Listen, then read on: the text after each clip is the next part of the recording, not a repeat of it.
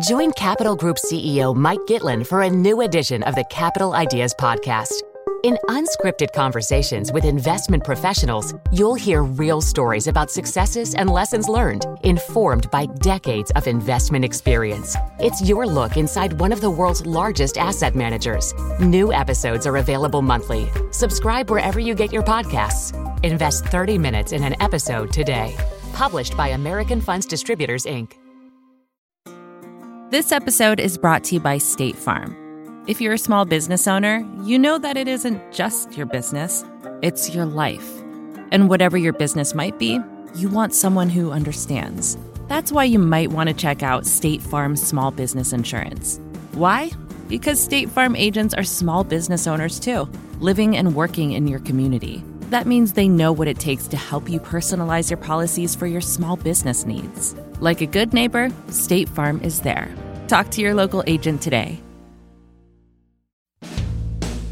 Hi, I'm Kara Swisher, editor-at-large of Recode. You may know me as someone who's buying as much real estate in Iceland as I can before someone tells President Trump it's greener than Greenland. But in my spare time, I talk tech, and you're listening to Recode Decode from the Vox Media Podcast Network.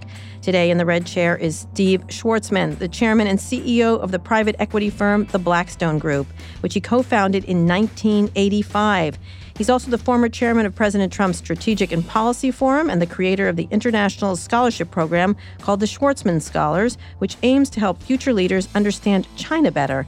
I'm very excited to have him here because he's also author of a new book called What It Takes, Lessons in the Pursuit of Excellence.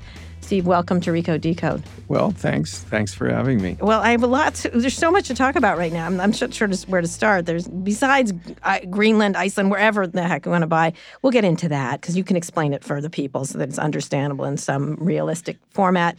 But first, I want to talk a little bit about your background so people have a sense of who you are. You're obviously one of the most famous investors around. You run a group that is incredibly powerful, has owned lots of stuff. How many? 45 billion under. How much do you have under? We have 400. I'm sorry, $548 billion. Right under management. Right, exactly. You make all the venture capital of Silicon Valley seem small. No, they have a lot of money too.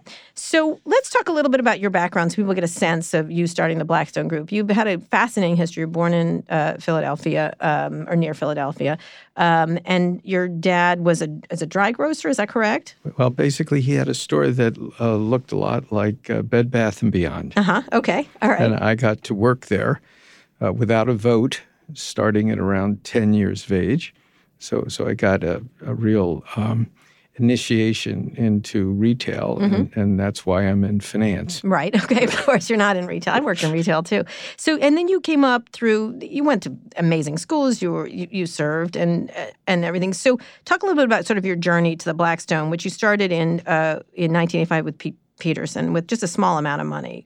You were starting it as? Yeah, we started with $400,000. Right. And, today we have a market capitalization of $60 billion. So that's a good run. Yes, but it it doesn't happen instantaneously. Right.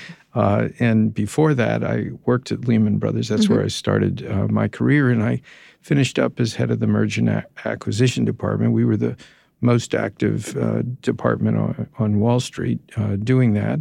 And before that, I was at Harvard Business School. I was in the Army for a while and went to Yale before that, which was really fascinating.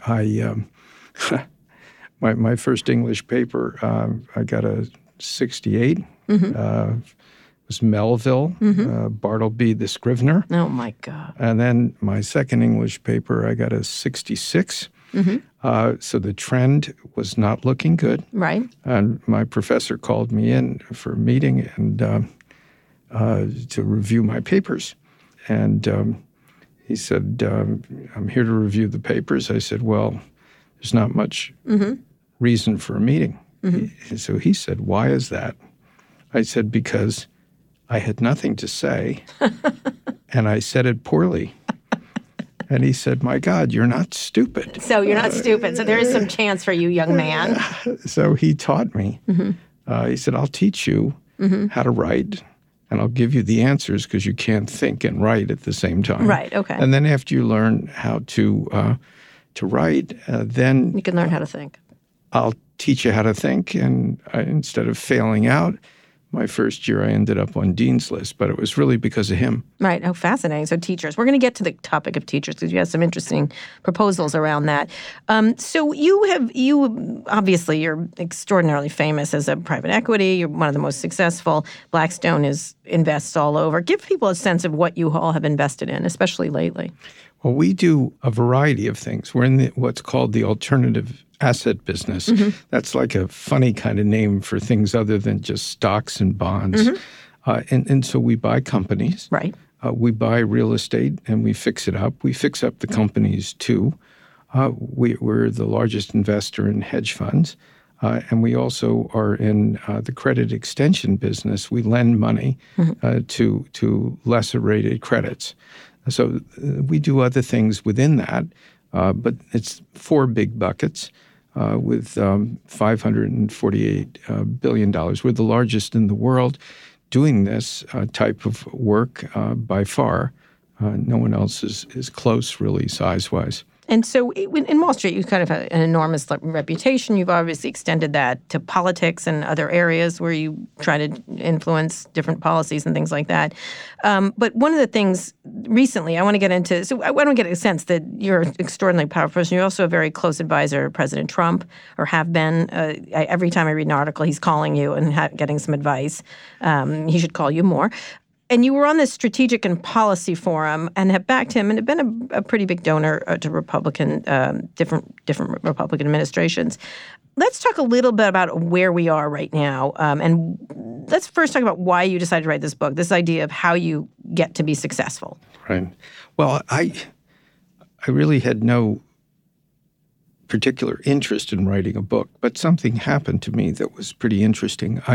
Like a lot of people who are in the business world, and I started my company, you basically spend a lot of time trying to convince people to give you money if you're a money manager. And, probably around 5 years ago, I was in the Middle East meeting with the head of a very large sovereign wealth fund, and there was a new royal family member who was in charge. I was supposed to shake his hand 5 minutes and disappear, and he started asking me some questions, like, how do you do what you do? We're not as good as you. Right. And how do you think about investing? How do you think about growing your firm? How do you think about who you hire? How do you think about the world and how it's changing? So we ended up spending 2.5 hours, and I thought that was interesting. I tried to sell him some of our products, and he said, he wanted advice from you. He said, don't waste your time. We buy your products anyhow. Right. I don't want to talk about that. I need your advice. So I did that, and then sort of strangely, it started happening all over the place. And so, for me, it's pretty easy to talk about things like that because I've done that with my life. And nobody wanted to hear about me in terms of individual products. And so after doing that for a few years, I said, boy, this is starting to get boring. Maybe I ought to write a book. Right. That Ray Dalio has one. And no, this was before Ray. Okay. And who's a good friend of mine. That way I don't have to tell everybody the same story. And that was the genesis. And talk a bit about what you're trying to do here, because you have lots of stories of how different people, how you succeeded and how others succeeded and the things. So you're trying to give an idea of your history of how you got to where you got. Well, that's part of it. But basically, I'm trying to tell people how they should be thinking about things if they want to achieve things. And, there's a way of looking at something new. And if you're going to start something, for example, you're in the entrepreneurial world, don't start something that somebody else has already done, just hoping you could do it a little bit better. Come up with something really grand, really big, really new, and make sure it's going to work because we only have so many shots on goal. If we're pursuing one thing, we can't be doing something else. Sure. So it has to be, I call it a worthy fantasy. And once you have that, it's time to put 100% of your efforts into the pursuit. And, I talk about what it's like to try and start something and get people to join you, because usually that's a tough thing, because usually great people are already working somewhere else. They're being paid a lot. You don't have so much money when you start, but so you have to convince people. Mm-hmm. And the people you hire at the beginning, you often outgrow. Mm-hmm. Normally, we're all kind. We don't want to let somebody go who, has been with us. But if they can't keep up and you don't, sort of replace them with somebody who's better for the next phase, then the whole organization bogs down. Mm-hmm. So you have to make those choices. And you have to recognize that when you're selling your new product or service, whatever it is, you usually fail the first time. You think it's great. Mm-hmm. What you learn in life is that most people don't like to change. Right. And you're there as a change agent. And so usually they say no. So you have to have enormous tolerance for rejection and pain. It is painful for people to tell you what you believe in is, from their perspective, irrelevant or worthless. And so the tenacity that it takes and the loneliness that it takes is what most people who go into entrepreneurial activities are not prepared for. It's not like regular life. Mm-hmm. And it's a 24/7. It extends almost 7 days a week if you really want to be successful. And it's a journey. So this is a lot of stuff that I hear out of mouths of Silicon Valley people. These are kind of their idea. Like, this is something they've talked about. Do you consider yourself an entrepreneur? Would you call yourself that? Yeah. And, not only do I do this in business, in my charitable activities, I don't typically give money to something that's existing. I usually like to identify a really, really important problem, and then I'll have a solution. And to implement that, you have to build an organization. And unfortunately for me, if you have to build an organization, you have to pay for a bunch of it. Right. Because the organization doesn't exist. Mm-hmm. And I love doing things like that. So talk about your Chinese scholars thing, the Schwarzman scholars. The Schwarzman scholars was that's a pretty amazing thing. I'm going to Beijing next week because it's the opening of the school year, and I always go over and meet all the new students and give a lecture and things of that time. But this was started as a result of a university there called Tsinghua, which is their number one university, having its 100th anniversary. And the president was soliciting me for money in the midst of the financial crisis, so his timing was awful. Mm-hmm. So he actually retired, and I thought I was safe. Mm-hmm. And then the next president showed up. Mm-hmm. I was living in Paris, and he flew to Paris. If you're Chinese and you work for a university, you just don't fly to Paris. Right. You just don't buy a ticket like in guy, America. But okay, all right. Right? You need special permissions. Mm-hmm, mm-hmm. So I realized this was a big deal. And, he wanted me to support the university. And so he said, look, I'll be really open. What would you like to do? Mm-hmm. So I said, he said, would you like to do a student exchange? I said, well, there are tons of student exchanges. That's pretty boring. Mm-hmm. I said, I'd like to do something different. I'd like to use, in effect, the Rhodes Scholarship model. I'd like to bring the best people from around the world to come to China to spend a year to learn about China, all things Chinese, whether it's Chinese history, politics, sort of travel around the country. I thought it would be really neat if they had a mentor who was a famous person in China who could take them home to their families, have them do special travel, also work at a Chinese ministry or not-for-profit or a company for a little bit, as well as get a master's degree. So with that as the concept, the president there said, sounds great, that's expensive. Right. I said, yeah, guess so. So I said, look, I think we need like $300 million. I'll put up $100, and I'll raise the rest of the money. So I was like a door-to-door salesman. Anybody I met in that period, including Ray Dalio, who gave me $10 million to start and ultimately went to $25 million. And houses and apartments, when you renovate them, takes twice as long, costs twice as much. So by the time we finish this exercise, it actually needs $600 million for this for the Schwarzman scholars. So we're up to $575 million. But what's important is this was the first time in probably 200 years that the best and the brightest from around the world went to China. Usually the Chinese come to the great universities in America, whether it's Stanford or Harvard or Yale or Princeton. There's a huge, let's say it's like absolutely 15 to 1 Chinese coming here compared to Americans studying. And all of a sudden, the best in the world were going to China. We accept about 3 to 4% of the people who apply. So it's much more selective, if you will, than at Stanford or a Harvard.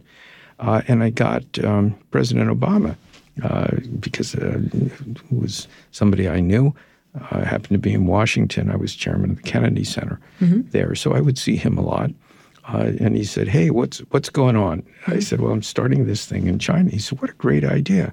He said, how can I help you? So I said, well, you can either do a video or you can do a letter of endorsement or something. He said, fine, I'm glad to do that. So I got that letter, and they were about to announce this at the Great Hall of the People in China. And I knew if I had a letter from the President of the United States, there was a new president of China called President Xi. I had met him in 2007.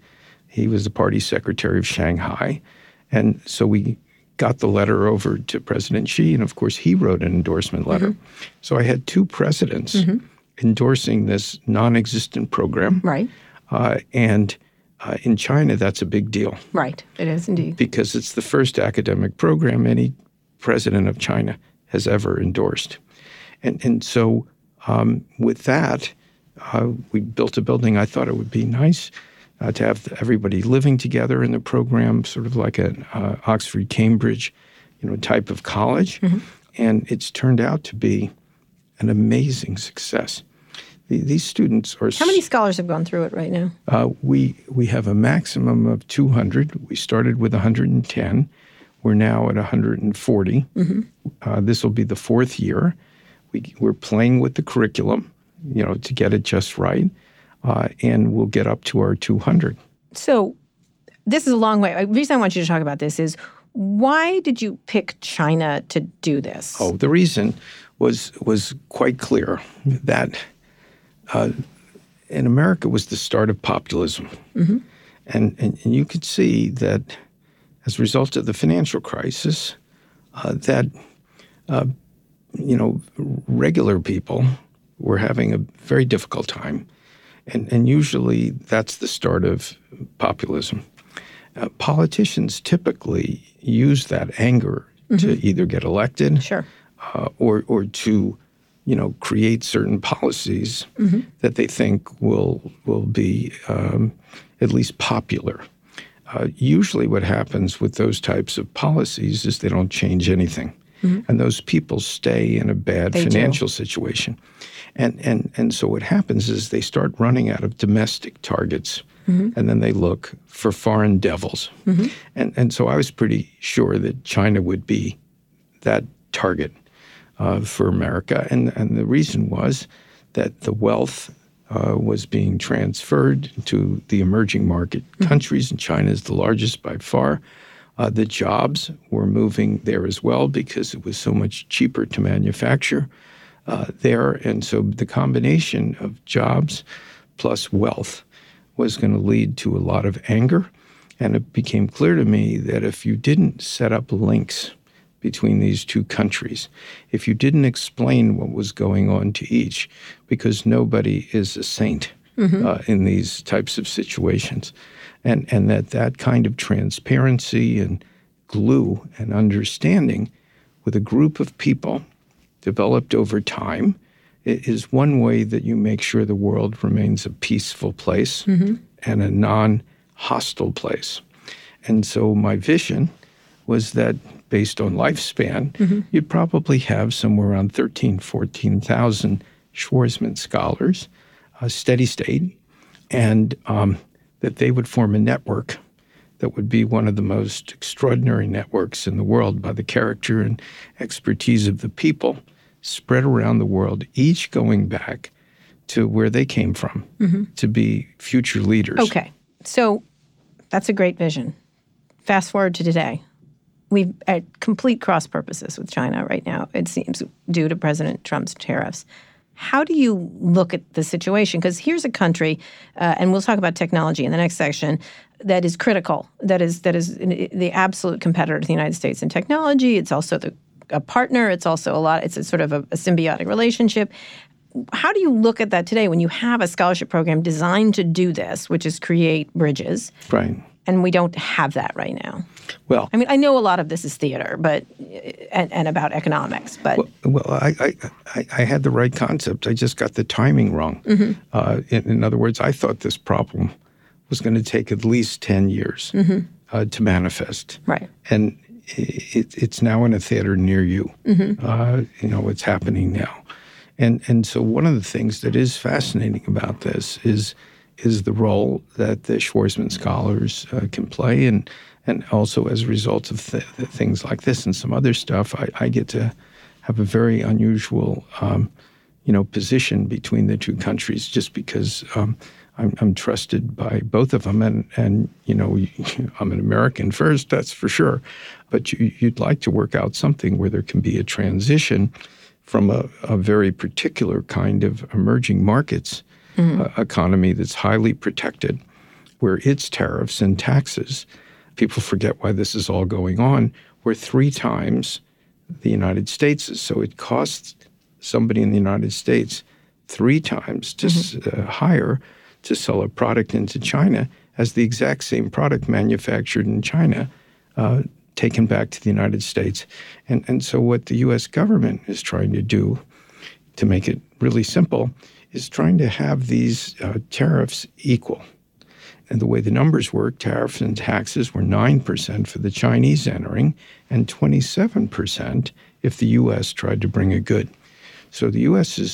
is trying to make it simple, they don't care if the Chinese come down to 9 for us, or they go down to 18 and we go up to 18, or we go up to 27 where they are, because this is tariffs and taxes. And so what's trying to be achieved is just sort of equality. At the moment, this is a very unbalanced playing field in China's favor. There are a lot of reasons they're successful. They work really hard. They're really dedicated. They do some fascinating things. They have some cogent industrial policy. But their integration and what they can do from a policy point of view is something we can't do, and the playing field is not level. They recognize that. And what these negotiations are trying to do, and it can't happen in a day because they've been doing this unbelievably successfully for 40 years, is to try and get these two countries on roughly equivalent types of foundations. And if you're Chinese, as you could imagine, it's been 40 years of the fastest growth in the history of the world. Why change? If you're American, and it's not just American, it's developed world, you sort of look at this and say, but this isn't fair. We should we've also been in love with cheap products and having our goods brought to us immediately and easy, all kinds of reasons that we're sort of stuck on that. Yeah, well, there are all kinds of things that people get stuck on. But to have a system that's more or less the best product should win, or the cheapest product should win, is fine. The best product should always win. But we should have systems that are roughly equivalent for entry and exit. We should have equal access to markets there's all kinds of issues. So you would imagine a lot of people in Silicon Valley, which I cover quite a bit, are concerned about this because they've had this relationship with China that's been very beneficial. Yes. In terms of products, in terms of all kinds of things, technology, and have done a lot of business with China in ways that have been lucrative to them. What do you say to them when you're saying this? It seems very reasonable coming from you, by the way, compared to the president. I'm sorry, but it does. But how do you then make that argument to a lot of companies? I just was interviewing the CSO of Huawei, which is trying to, a lot of tech companies trying to sell into Huawei. When we have this global economy, how do you make that argument that it doesn't blow everything up in terms of being able to be successful? Well, nobody wants to blow everything up. I mean, that's like a terrible thing. And at the moment, because the negotiations have, broken down, that doesn't mean they will stay down, by the way. Right, of course. It's just these things really ebb and flow, that the whole world is slowing down. So you have a situation where, China slows. The people who sell to China, raw materials slow. Our people get scared in the States. They start slowing. So it's a basic loser, in terms of where we all are. Sure. And hopefully, in the fullness of time, whatever that is, both countries will recognize that there need to be changes. The Chinese understand this. The technology stuff is different. And the technology stuff, and maybe you want to talk about that in the next section, is looked at differently and treated differently between the two countries. All right. We're here with Steve Schwarzman. He's the CEO of the Blackstone Group. He's also written a book called What It Takes, Lessons in the Pursuit of Excellence. We're talking about China, but when we get back, we'll be talking about technology and how it is interacting with the global business environment. Did you know the Capital Ideas podcast now has a new monthly edition hosted by Capital Group CEO Mike Gitlin? Through the words and experiences of investment professionals, you'll discover who was their best mentor, what's a mistake they made that changed their approach, and how do they find their next great idea. Subscribe wherever you get your podcasts. Published by American Funds Distributors, Inc. This episode is brought to you by State Farm. You've heard it before. Like a good neighbor, State Farm is there. But it's more than just a tagline, because State Farm agents are small business owners themselves who live and work in your community. And if you're in the market for small business insurance, who better to work with than an agent who understands what it takes? State Farm agents can help you create a personalized insurance plan that fits your small business needs and budget. Talk to your local State Farm agent today about small business insurance. Like a good neighbor, State Farm is there. We're here with Steve Schwarzman. He's the CEO of the Blackstone Group. He's also written a book called What It Takes, Lessons in the Pursuit of Excellence. So one of the things we were talking about is technology and sort of its reaction, not just to China, but sort of the global environment. They feel it's under siege a lot. The techlash is happening, the damage that tech might have been doing to society. It's under siege from the president many times. Google just is the recent focus of ours, but Amazon has been others. How do you look at sort of the market right now for technology companies when you're, as an investor and someone who thinks a lot about these issues? Well, tech is the most profound force in investing today because it's so disruptive that there are very few companies that are not tech companies that will be able to withstand the changes that technology brings in terms of preserving their business model. So whatever you look at today in terms of the investment world, you could look at tech itself, and that's really fascinating and with very high growth. But you have to look at all other companies and say, are you going to be a beneficiary or a victim of these profound changes? So it's really changed the way anybody who's informed looks at investing. So how did you look at that? You've been, you invested in hotels, you've invested in all kinds of different things, but I don't think there's an industry that's not impacted by technology in terms of, and mostly negative, it seems, is like that whether it's cars, whether it's hotels, whether it's real estate, it's all affected by automation or robotics or AI or some new, especially the newer things that are coming down the pipe. Seems like most people think tech has already done a lot of damage and impact, and what's coming is rather larger in comparison. Yeah, what's coming is much, much larger. Right. And, I have some exposure to what's going on in AI. I gave a very large gift to MIT to start a new college of computing to deal with the ethical issues involved with AI, as well as accelerated research. And I've done something with Oxford University, which was also quite substantial,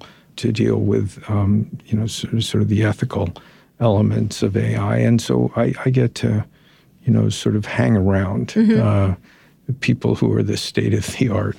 It's quite fascinating for me because the whole field is evolving so fast. Absolutely. And surprisingly, because I'm not a technologist, I'm like a generalist, they would say in the old days, is that there's this reaching out that everybody is doing in the technology community to figure out how these technologies can be introduced without enormous disruption.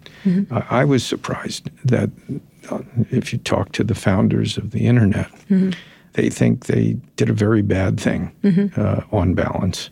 They thought it was cool to set up the internet, and it was going to facilitate all the wonderful things that it has in terms of global connections, knowledge transfer, and so forth. There was none of them who understood the damage that would be done by social media, disruption, revolutions being triggered. And the ones I talk to say, geez, if I could have this all back, I'm not sure what I would do. Right. And so as a result of those people, because the internet seems old, but it's relatively so young, those people are all still around. So now that AI is coming, they basically say, we can't screw this up a second time. Right. But nobody's figured out exactly how to control this yet. So they can screw it up a second time. They can. They don't want to. All right. So you say. So, well, it depends who you talk to. Yeah. These aren't company people per se. These are more academics and people who are researchers. Sure. And so there's this fascinating thing going on around the world where, I'm lucky enough, because I'm visible and I'm harmless. I'm not a technology person. Of people reaching out saying, I'm doing this. Can't we set up something to inform governments? So if we want them to regulate something, we can do things voluntarily. Let's all talk together. And this is like a global kind of set of discussions. And how do we educate governments so that they do the right thing, not overreact, not interfere with progress, but modulate the excesses that would come from, for example, workforce. So I'm going to get to workforce in a minute, but talk about that regulatory environment, because the internet and technology has not been regulated at all since its start. It hasn't, except for one or two small things, and most of the regulation has been beneficial, like Section 230. In fact, it's been very beneficial to it. As someone who's an investor, you obviously want to maximize your profits, but and being involved in technology has made all these people extraordinarily wealthy, including your investments and others. How do you look at what should happen to this industry as it's moving forward, as someone who's been in investments for a while? Well, it depends, with the existing technologies or new technologies. And I don't think anybody knows what to do with the existing technologies and social media and sort of the dislocations that occurs in the bullying and sort of attacking of people and suppression of free speech, just the opposite of what people thought was going to happen. So I haven't met anybody who knows what to do with that. On AI, which is really just sort of starting now compared to what it's going to be. In AI, people basically look at it from the ones I've talked to who said, geez, this technology can do a lot of remarkable things.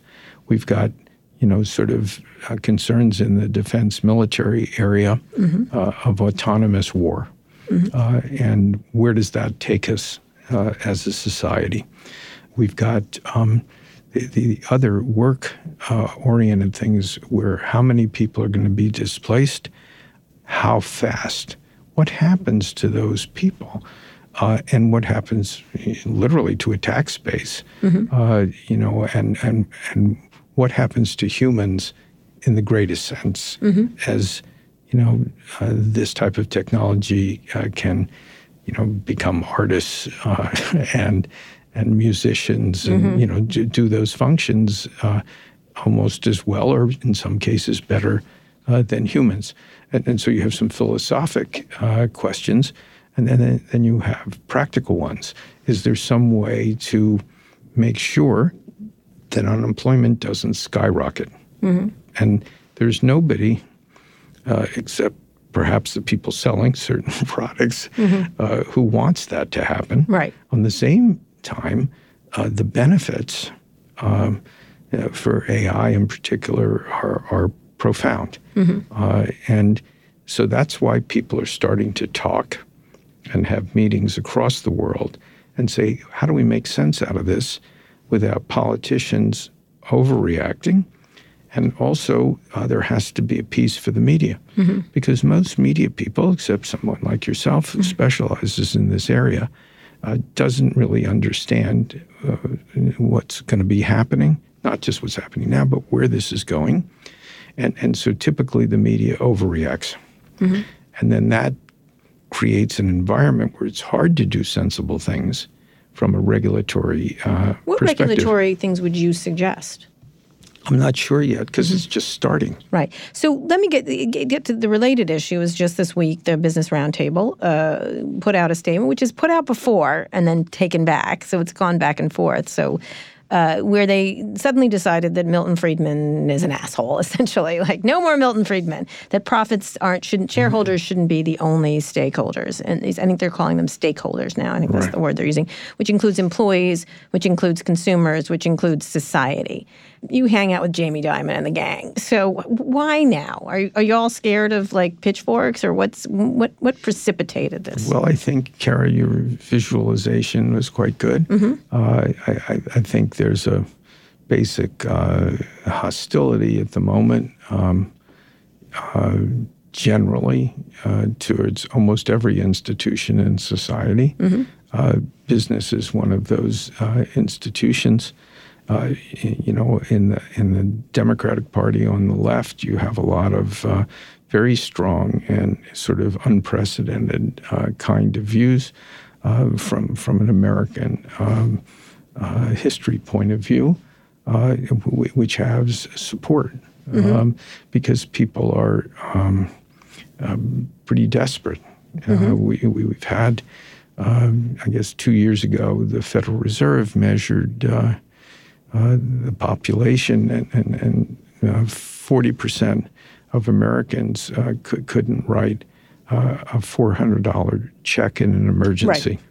Right. And so when you think about that, that's really horrible. And that's got to be changed. But in the meanwhile, it's more convenient to hate something.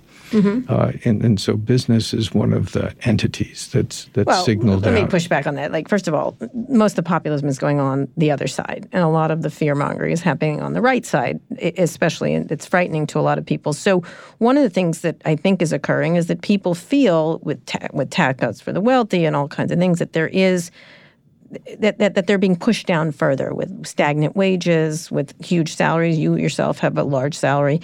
That there has to be changes in the way business has a relationship with society at large. And I think I see it in tech because people feel that they're responsible for some of the problems that are happening, whether it's being, a murder is broadcast on these tools and not stopped and creates a real problem in society.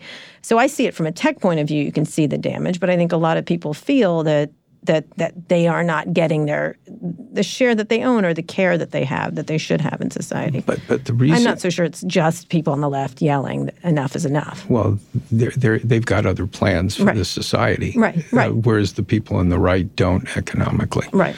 The reason they feel this way is that the world is changing. The economic world is changing. It's moving, as you know, into a knowledge economy. Right. Most people don't know that 2/3 of the workforce in the United States has a high school education or less. Those people are not prepared for the modern world. And the people who are graduating, as a rule, in that group, are not themselves being as well prepared as they should. So if 2/3 of your workforce is basically not up for it, it's not the business community that created that. This is a political problem. People have to have different preparation.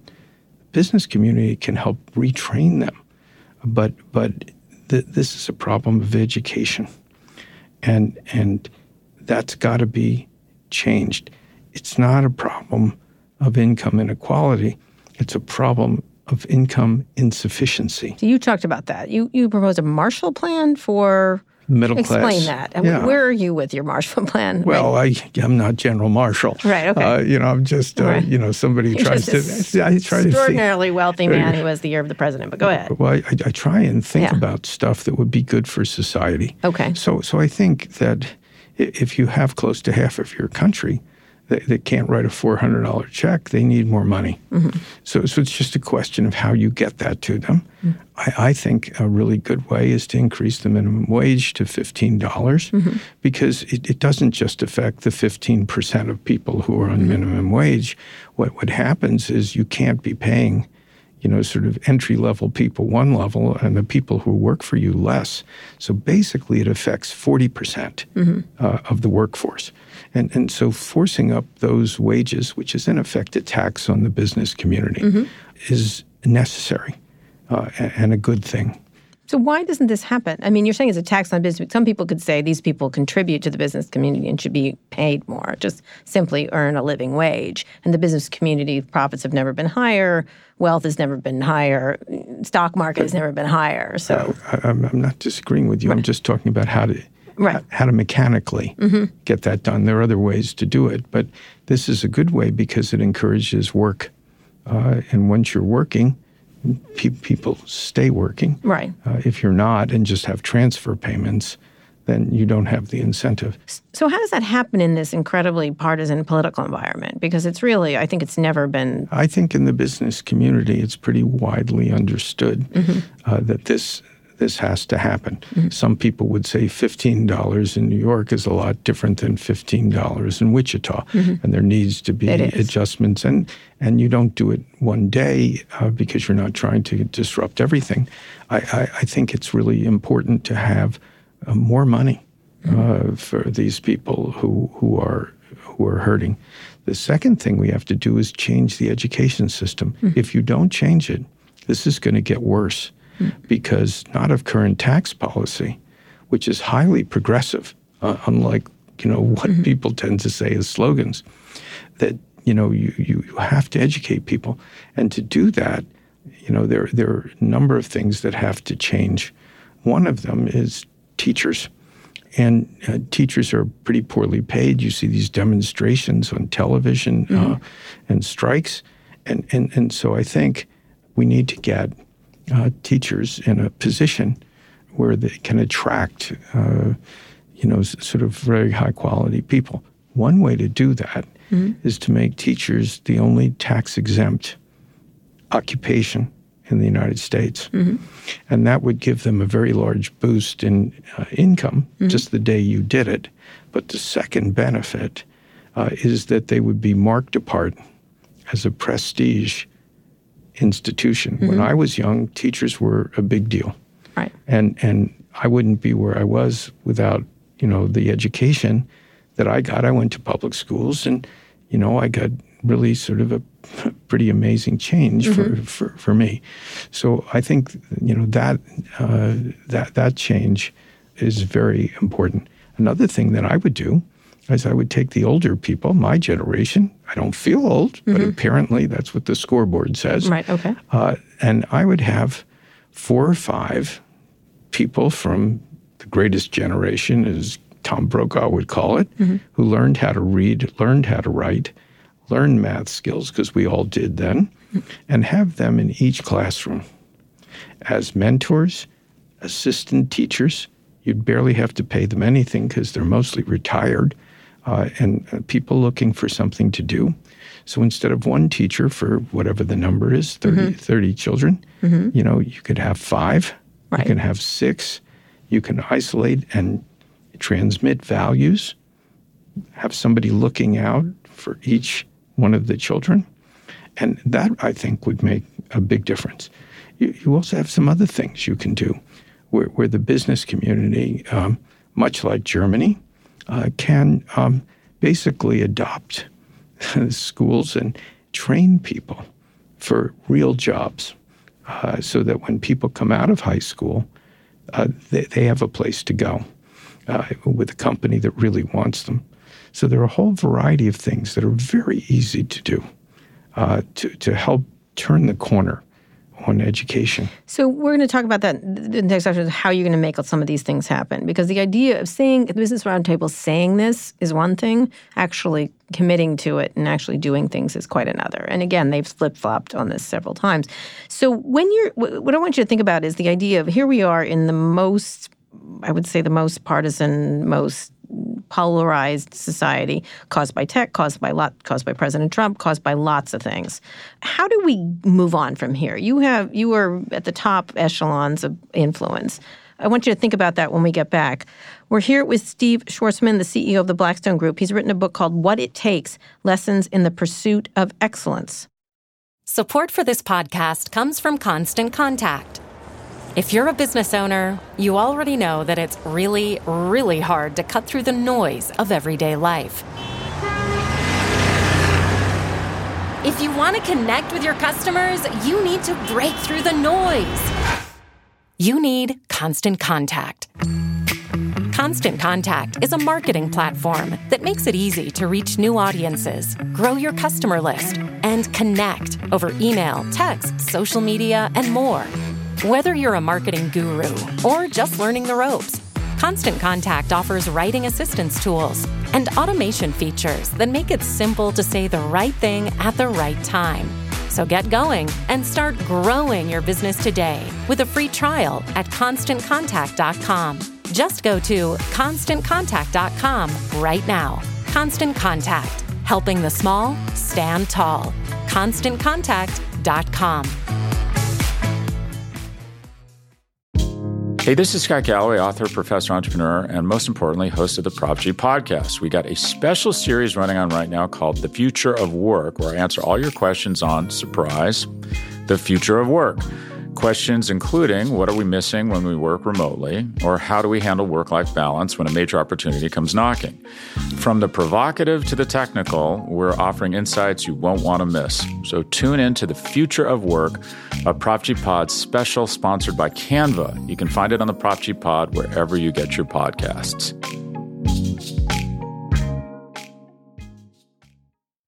Okay, we're here with Steve Schwarzman. He's the CEO of the Blackstone Group, and his book is called What It Takes. So, Steve, what does it take to turn this very angry country in a new direction? Well, I think it takes leadership from the top.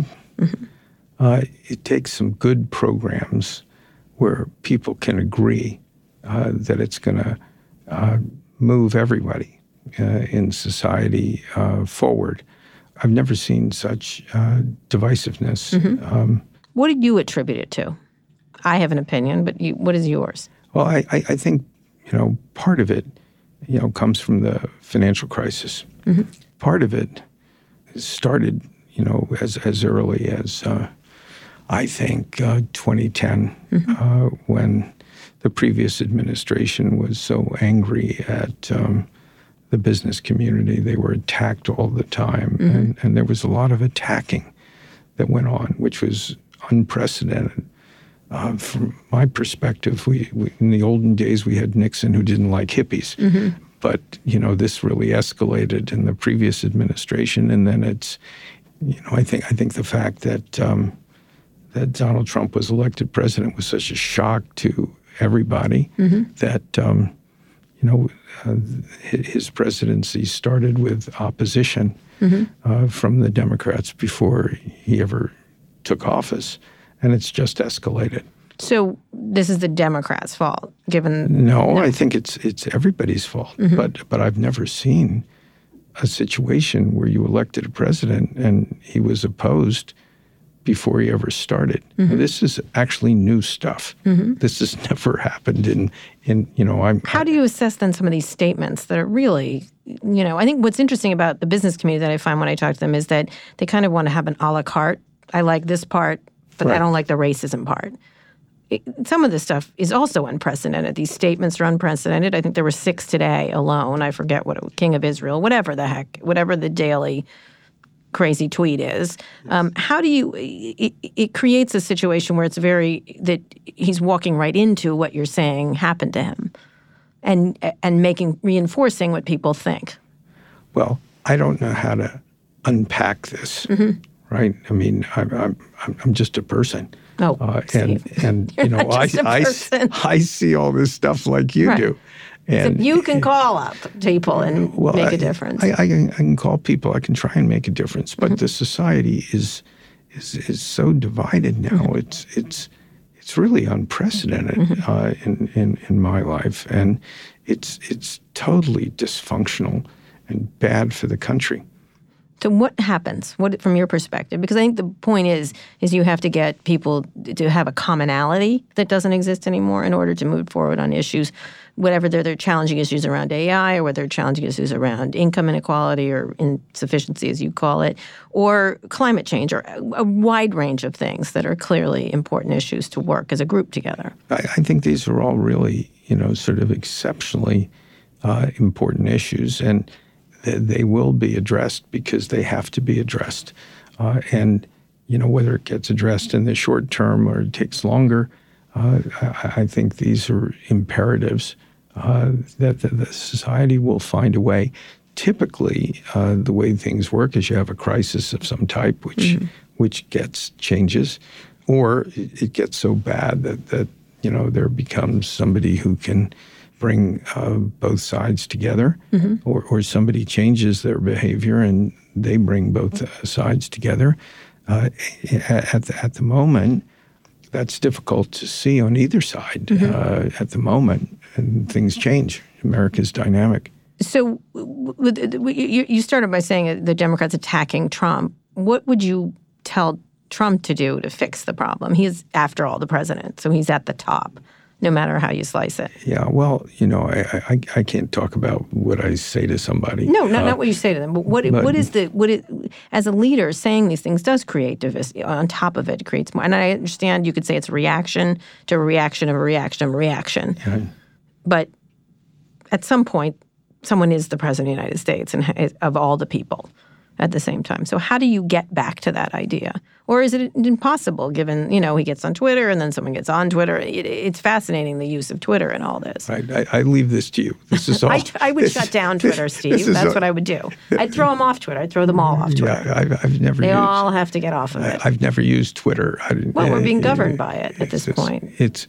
We're in new territory. New territory. So how do you come back from that? Here you are talking about these sort of eternal ideas of our country that are sort of going through a ringer that they've never been through. And you have to sort of wonder how you then get back to, I guess, norms. With some people, wasn't normal. For others, it was better, and everybody's feels like, I think I was fascinated. That's why I was fascinated by this business roundtable idea of that you can start to talk about a commonality of a country. But what's interesting about the BRT stuff, almost all of us don't need the BRT definitions. Right. All of us, Blackstone is one of the best places to work in the United States, according to surveys. We take care of our community. We committed to the Obamas to hire 50,000 veterans. We have like 3/4, actually, it's about 80% of our people, spend time volunteering on work time. We do all kinds of things for our employees, and they're very high paid. They get continual education. People seldom ever leave. And so when we sit and make decisions, we're aware that we're part of an integrated system. And if we don't do the right things for all of our constituencies, then things aren't going to work well. I mean, just even from a self-interest point of view, you have to treat everyone with dignity. You need to be diverse. You need to do that. You actually need to go out and recruit and train. And so, we've taken women, for example, who were very slow going into finance for reasons. We went to universities and hired them when they were sophomores and juniors just to see that people in the business community weren't like evil. And now our pool of female applicants is way up. We've increased from 15% to 40% our entry-level people who are women who are terrific, but were scared to basically apply before. So we're addressing all these issues. The business community at the big end, like the business roundtable companies, everybody works on these issues because we want a better society. And we also want to make, a lot of profit because that's what we're set up to do. But you can't do that at the expense of unbalancing things. And even some of this stuff, like energy conservation, what we found is we can do things very cheaply in certain areas that have huge returns and are great for the environment. And so we all have departments that do this.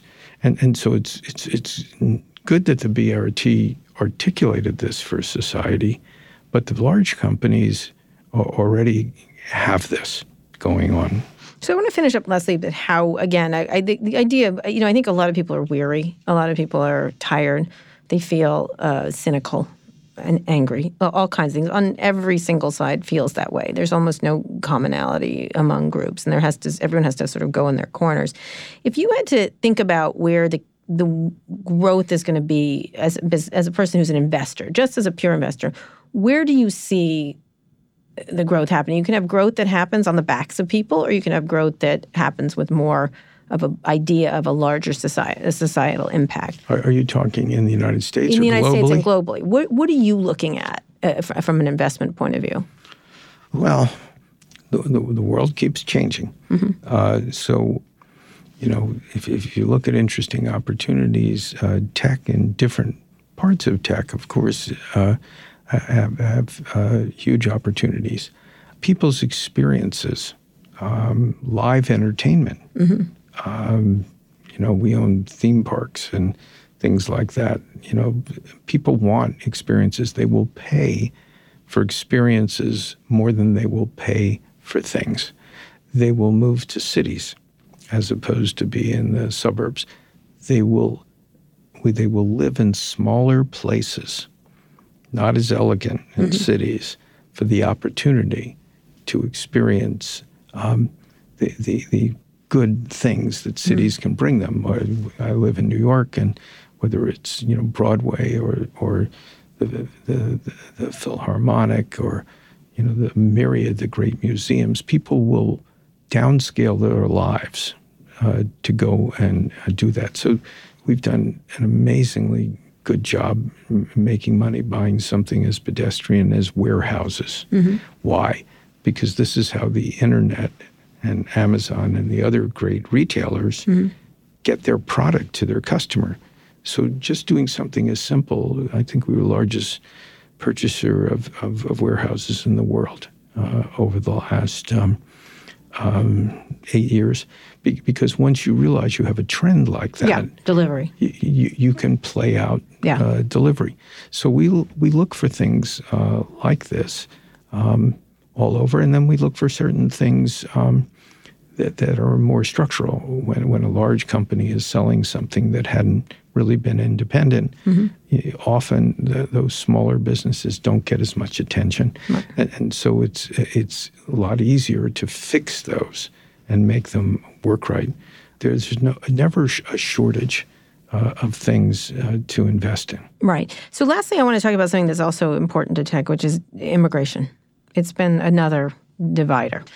One of the things that I thought was really surprising was how little tech talked about that, even though most of the founders of the tech companies are all immigrants, first-time immigrants, first-generation immigrants.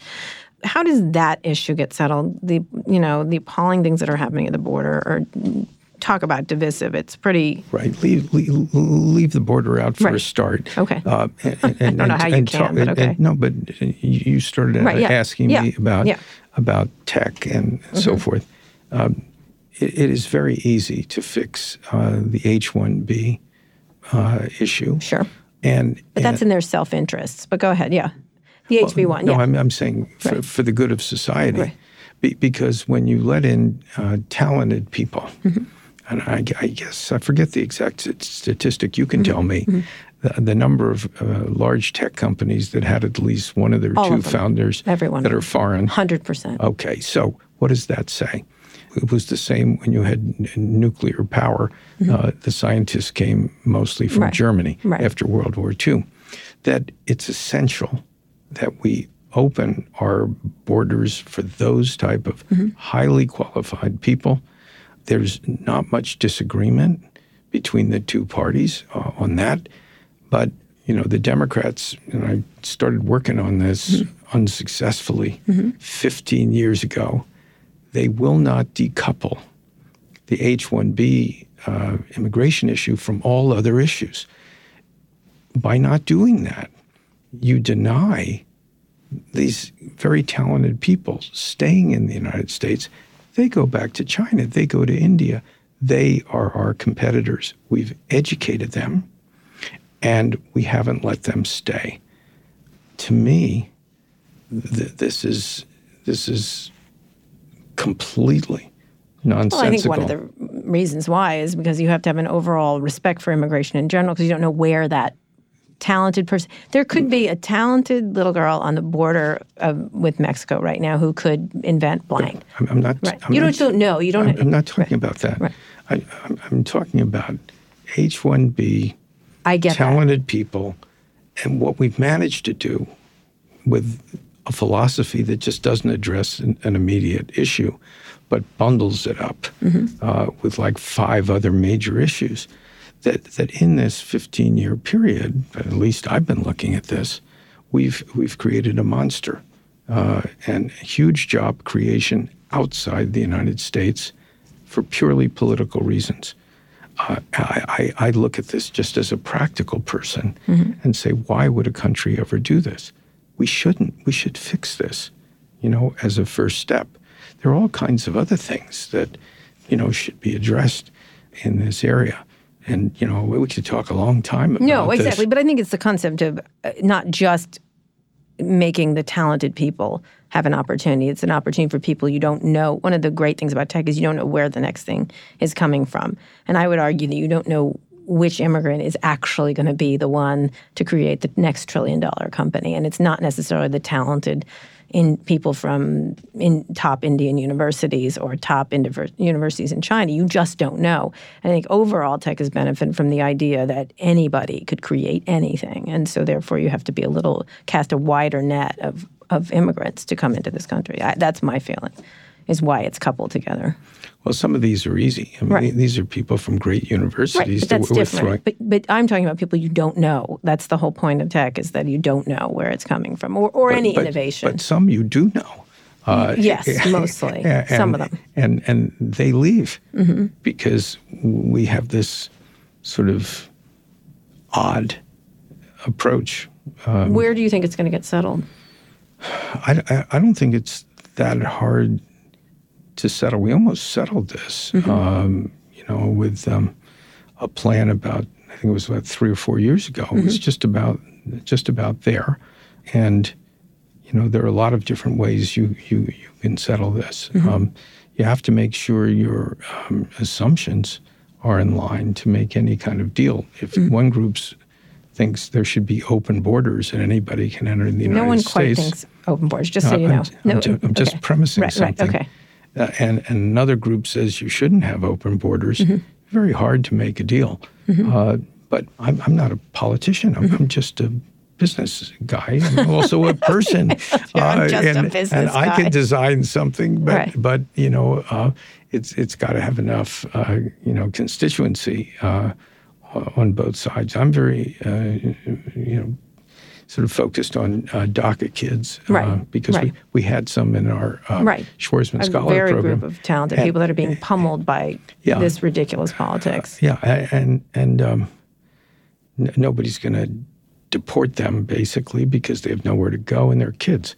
So this one, to me, I mean, what are you going to do, drop them at airports? I know, I agree. Come on, let's be practical here. And so, finding their way to a good situation, I think, is very important. And, they were raised as Americans and they didn't, they were brought here. And so, I think that something in that area makes a lot of sense.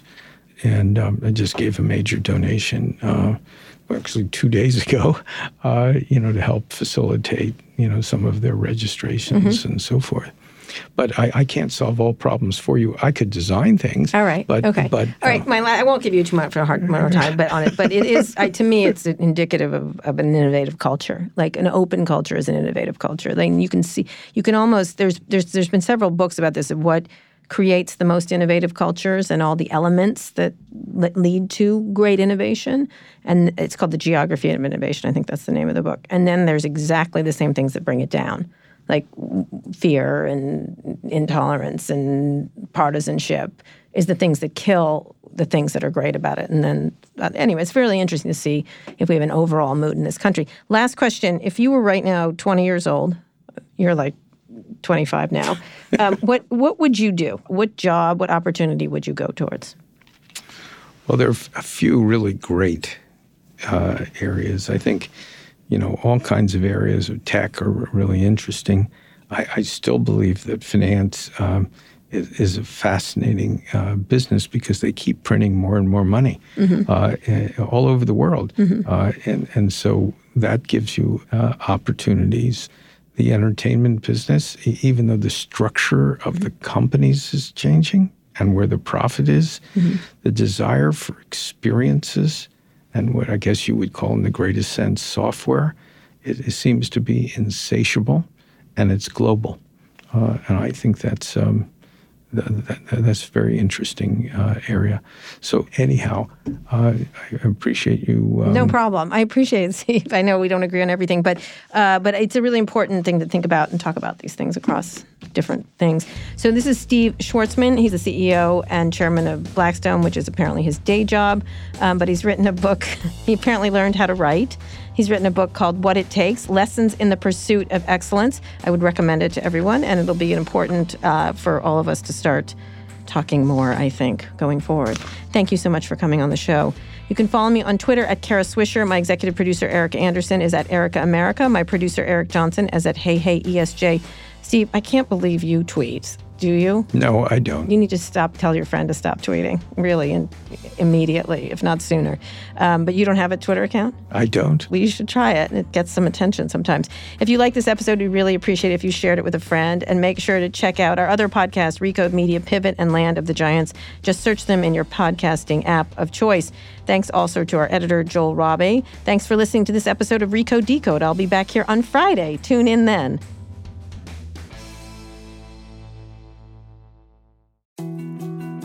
More to-dos, less time, and an infinite number of tools to keep track of.